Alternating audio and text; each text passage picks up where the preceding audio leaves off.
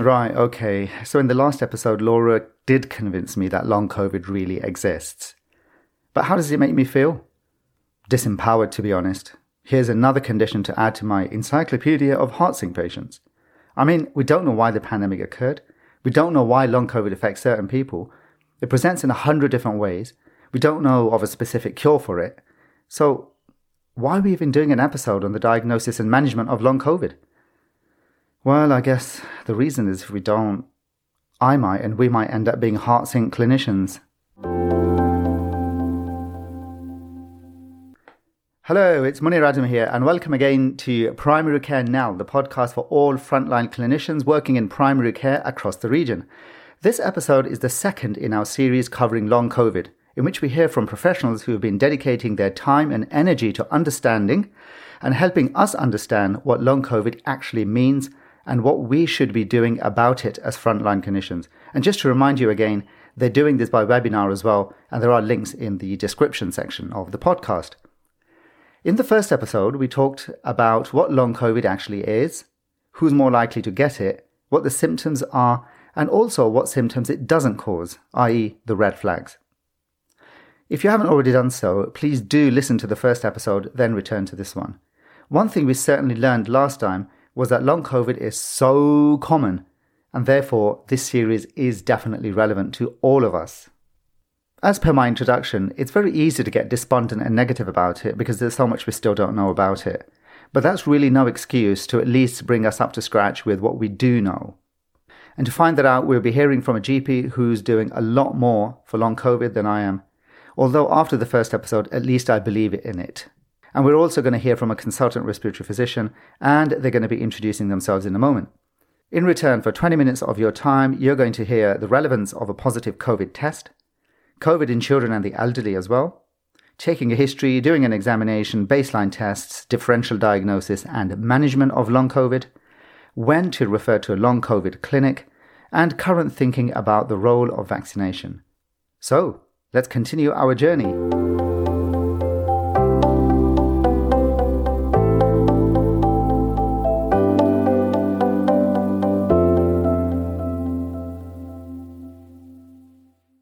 Okay, so hi, my name's Uzma. I'm a GP in Barking and Dagenham, and we have Dr. Adam Ainley with us. Adam, would you like to introduce yourself?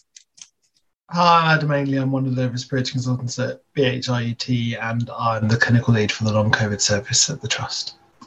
Thank you. So we did a webinar on long COVID as assessment and management in primary care.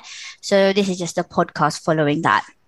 So just as a recap, I thought it would be nice if we revisited some of the points about diagnosing long COVID. Adam, what are the most common symptoms that you've seen, something we need to be aware of in general practice or primary care? So long COVID, as you're probably aware, and everyone is now probably aware, has many symptoms that can come associated with it.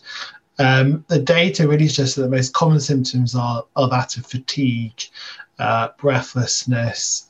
We see a number of people with myalgia. Brain fog symptoms are something that people should be thinking of, connected with the same symptoms I've already had.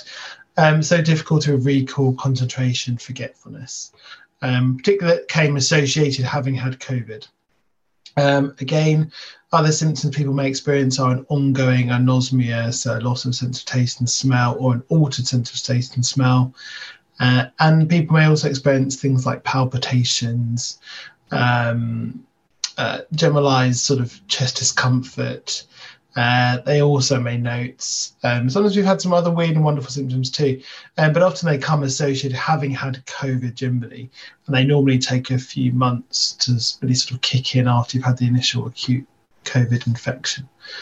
But yeah, so a lot of symptoms, but generally with a history of having had COVID at some point. Okay, thank you. And I think we don't need a positive PCR test to have long COVID as a diagnosis. Is that correct? No. So it was recommended initially in the first sort of iterations of the guideline that came out that having a test or even an antibody result would be helpful to at least solidify someone's exposure to having had COVID. But we don't actually need to have a positive test, and certainly because a number of people never were able to access a test when the pandemic first began, and now as we've stopped testing really, people may not have a test, but a very good clear history of COVID symptoms at sort of the onset of their symptoms or just before these symptoms all began is something that's really important. So it's very much about the history really. Are there any particular risk factors that would make somebody more susceptible to long COVID once they've had the infection?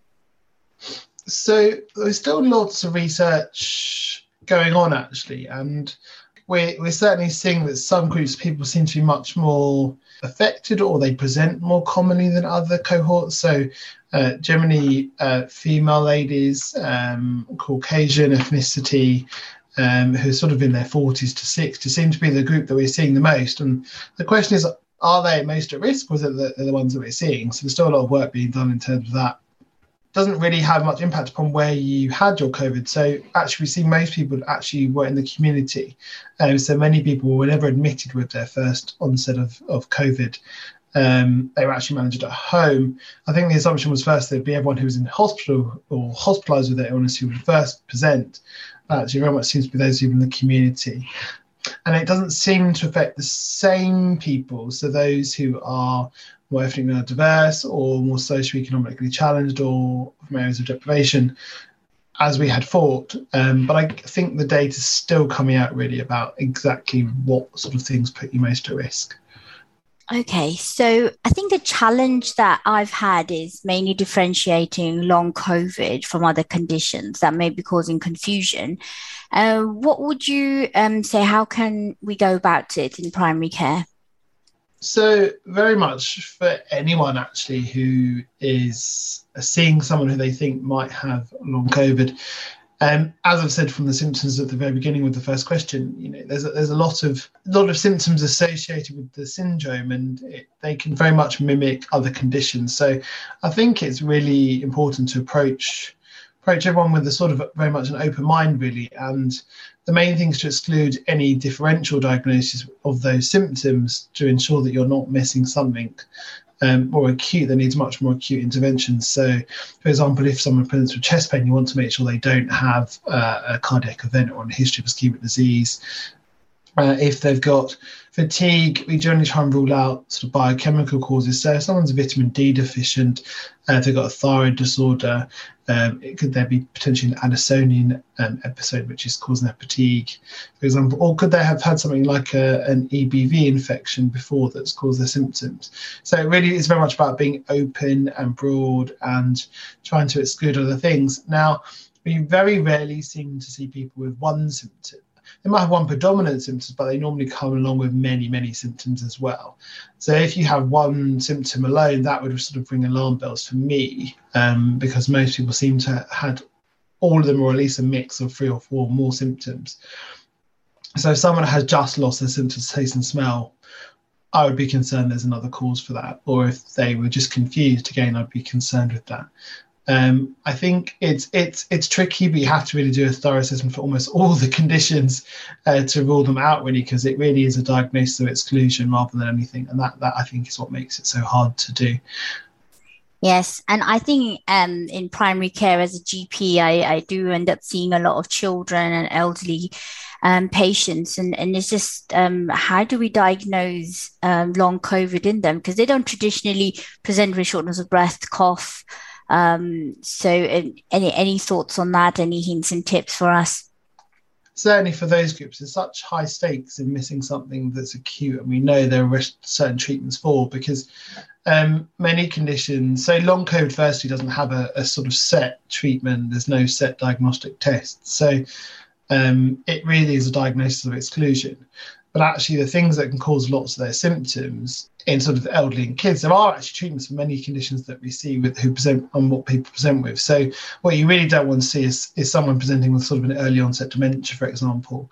So if you do the sort of thorough cognitive assessment, consider referring to a memory clinic. But again, if they've just got that one symptom, I'd go down that route first and make sure you've excluded that kind of condition. But if there's a mix of conditions and you've sort of done a basic confusion screen, you've done those basic things to make sure that someone is safe and you're not missing sort of an acute coronary event or an arrhythmia, and it's very reasonable to refer to a COVID service at that point because they've got a syndrome. So actually, we can then take things a bit further, do a few more investigations, be a bit broader with what we can do in secondary care because we have the access. And we've also got the expertise now of seeing people and managing them. So we have a bit more of a feel for what really will be or what won't be. And then in terms of kids, I think, as you said, it's really difficult because they can certainly present, from what I've read, in a myriad of ways. But I think as if they're presenting unusually to how they usually behave, seems to be obviously the sort of thing that should start ringing alarm bells. But it is again about just really making sure you're not missing an alternate diagnosis because there's such high stakes in managing these people. Okay. Would there be any particular baseline examinations or tests that we should be doing in primary care just to confirm the diagnosis or exclude other conditions? So I think in terms of sort of the initial assessment, it really is about just being open to whatever the patient's saying, really. So most people actually, they just don't feel heard. So they come with the symptom and actually they're dismissed as, this is just long COVID, or, that's not really an issue. Don't worry, you'll get on with it. And actually fatigue for some people is very debilitating.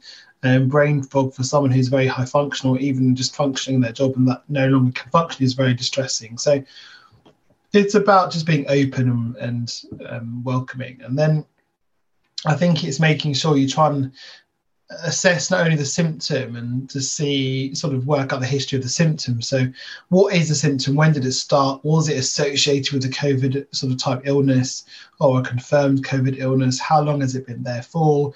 What other symptoms have come along with it? And then also putting in your sort of rule out questions. So, if they've got chest pain, do they have a family history of ischemic heart disease? Do they have loads of risk factors for ischemic heart disease? Is that sort of a worsening progression of chest pain on exertion? So more typical for sort of crescendo angina or angina pain, for example. And people with COVID don't seem to present like that. So they will have this sort of achy discomfort, generally all over, not really exacerbated by anything necessarily. So that's normally the history that gives you that. But then you'd want to still do an ECG probably. And if they've got big risk factors for a coronary event, then also make sure you've ruled out cardiac event. But if they're generally young and fit, and actually this isn't the sort of a worsening pain, then actually it's very much more likely to be something else. And we also want to make sure it can be like a myocarditis. So is there a positional change in their pain? Are there typical changes on ECG, for example? And I don't think there's any harm in running some of these things by sort of rapid access cardiac team just to make sure. In terms of other things, so it's very much about getting the symptom, doing all the things you would normally do for anyone who's breathless or with a cough or myalgia to rule out the alternative sort of, so make sure there's no features of connective tissue disorder, looking for any underlying respiratory disorders. These things can sometimes be made worse by COVID. So again, it may be that they've had a condition they only had mildly, but now this has been made worse. So it's making sure they don't have asthma, for example, as a new presentation, or their COPD has not been exacerbated, or they've actually developed sort of a polymyalgia, they've been grumbling. So thinking of the same ages really. So if someone is sort of, we see 40 to 56-year-olds all the time, and actually it's exactly the same cohort who get polymyalgia, for example. So it's trying to make sure you've ruled that out by examination and history. And then not only is it then about talking about the symptom, but it's trying to assess how that has impacted them. So physically, what can you hear on examination, sort of from head to toe examination really is what we have to do. It's then getting them to sit and stand if they're not too fatigued. So how many times can they sit and stand from a chair, for example? Or if they can't do that, can they walk around the clinic room, and how long can they walk around for? How many sort of steps can they do? Asking really about how far they can walk. So the MRC score for breathlessness, for example, will give you a good gauge of how functionally impaired they are from breathlessness. There are sort of fatigue scores. So there's something called the Yorkshire Recovery Screen, which is a really good tool, actually. And I would encourage people to at least look at it, because it does trigger you to think, if they're presented with a constellation of symptoms, it could be long COVID, and it talks you through exactly how to score the severity of them, and you get a generalised score at the end showing you whether it's likely or not, for example. Post-COVID functional scale score is another tool that's used to sort of look at how you're affected by your symptoms. And then not only we're talking about the physical symptoms, you've got to be thinking about people's mood. So do they have any signs of depression? Using a PHQ-2 score, or any sort of signs of anxiety with a GAD-2 score, for example. And again, lots of people are now presenting with trauma symptoms. So just seeing if they've got sort of nightmares, disturbed sleep, that kind of thing is really important. So it's very much about symptoms, history, and a very, very thorough examination to rule out anything untoward, and then doing some screens to assess functionality. And then the test, because there's no diagnostic test, I've said, it's helpful to see if they've had COVID. So COVID antibody would be helpful, for example. If they've had a test in their history, it's helpful to look back and see if they've ever tested positive, because that does give you at least an initial steer. And then all the tests we otherwise do are just generally to rule out things that can cause the symptoms. So an ECG, a chest X-ray if you're breathless, oxygen saturations, a blood pressure. Is there a difference when you sit and you stand? Is there a change in your heart rate when you sit and you stand? So showing an orthostatic change. A blood sugar for people who are fatigued and changed in weight or fevers and sweats. Thyroid function if you're fatigued. A CK level if you've got muscle pain, for example, would be very helpful. ESRs, CRPs, looking out for signs of anemia, so full blood counts, looking at sort of liver function, vitamin D, B12, folate, ferritin. They all seem to be low in actually quite a lot of our patients, and is that just we're picking them up because we see more people? But actually we're seeing quite a lot of people who are vitamin D, B12 and folate deficient in this cohort, probably more so than in my other respiratory cohorts, but I don't know if that's because we test more. And then they just get more symptoms, and they get that. Yeah, exactly. Yeah. So those things we need to do in terms of testing. It just exacerbates it. So, that brings on to my question about how do we decide when to refer to long COVID clinic, or who should we be referring to long COVID clinic? So if an assessment's been done, and I think the presentation links very much in a sort of timeline of having had a COVID illness, the symptoms have come on since then.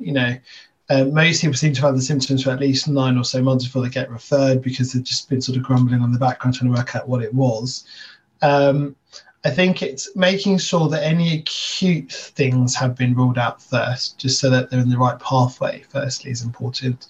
I think then functionally assessing them and seeing how functionally impaired they are. Some people don't necessarily need to come to our clinic. So if they've got a bit of mild fatigue that's getting better, they don't all need to be referred. I think it's just ruling out an alternate cause firstly that could be treatable. And if they're sort of functioning and it's getting better with time, it's very reasonable to watch and wait for these people. You can give them some simple fatigue advice. So the Primary Occupational Health Society has a very good relief on fatigue management.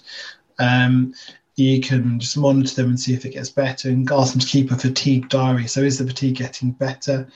If they're breathless, again, if they're very mildly breathless, you ruled out anything that causes breathlessness, again, it's reasonable probably to wait and watch and see if there's nothing else there. It may be that you can provide sort of signposting to the BLF website for breathing exercises to see if that helps. And there's quite a lot of long COVID self-help resources now on different websites that could be helpful. And obviously, if they are really debilitated, or they just want an opinion and you ruled out anything that is an alternative cause, then we generally are happy to see anybody, really. Yeah, generally. Of any ethnicity too. So we generally see 1 or 2 cohorts, but anybody really should be referred if you think it is possible. But there's 2 services, an adult and a child's one, obviously. So it's got to be mindful of the age. Yes, that's right. And have you had a lot of queries about patients who are suffering with long COVID about the COVID vaccination? Should they go for it or should they not? I think as a GP, I've been advising everybody should be going for their vaccination regardless of their COVID status. Yeah, no, completely agree. So, I generally frame it. So we've certainly seen people who've had the COVID jab, who has exacerbated their COVID symptoms. And that sort of makes sense because there's a debate about whether it's an immune phenomenon, really, why it's happening to some people or not.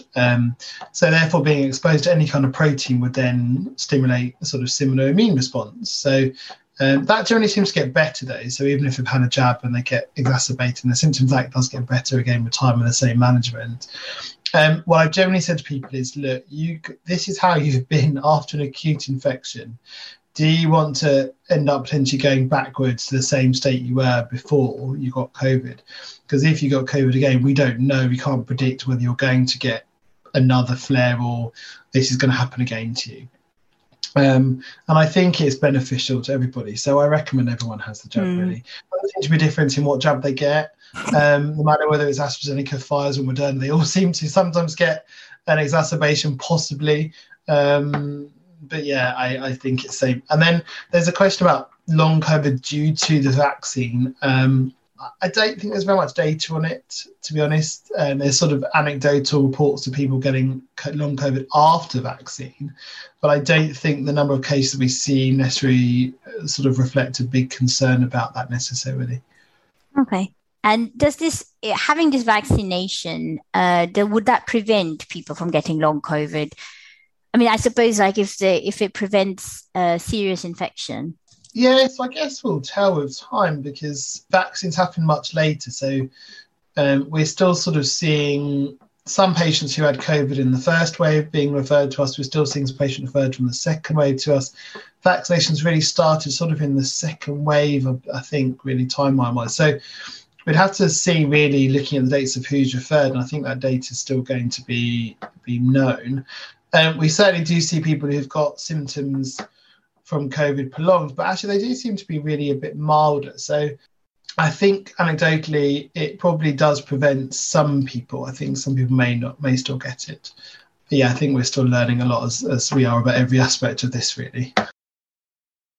I think it's fair to say that things are not black and white when it comes to long COVID. But if it was me presenting, I would just make things more grey for you. So we heard some really sensible things, I believe, such as not necessarily needing a positive COVID test to make a diagnosis. That long COVID is considered a diagnosis of exclusion, and when you might refer to a long COVID clinic. Although it'd be nice to have a baseline protocol for primary care, this is impossible because presentation varies so much, and it does make sense, as Dr. Ainley said, to listen carefully to the patient and then let that guide our approach. Then there are things we just don't know, such as the role of vaccination in terms of either contributing to or saving us from long COVID.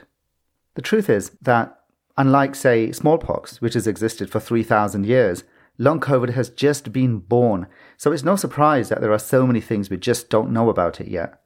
In fact, being so new, you might learn things about it that no one else has. So if you do know something, contact the leads, as in the episode description, and that way you may just be contributing to our collective understanding of the condition. Well, that's it for today. But do keep a lookout for our next episode on long COVID, which is going to be more about what the patient and others can do to manage this condition. We do believe that a multi-professional approach involving the clinician and others and the patient to manage this will allow us to get the best outcomes. And it's also about how we approach the consultation. Today we focused more on the clinical content, but if this topic can feel like a heart sink to some of us, imagine how it must feel to the patient. In fact, it just so happens that I'm in the process just now of recording our next episode on our sister podcast, Primary Care UK, where we're looking at the power of language in consultation, so you might want to check that out as well. We hope that you're finding these podcasts informative and educational, and that they help us develop as a primary care community. Please do, as always, send us your feedback and suggestions by following the link in the notes section of the podcast. But until next time, keep well and keep safe.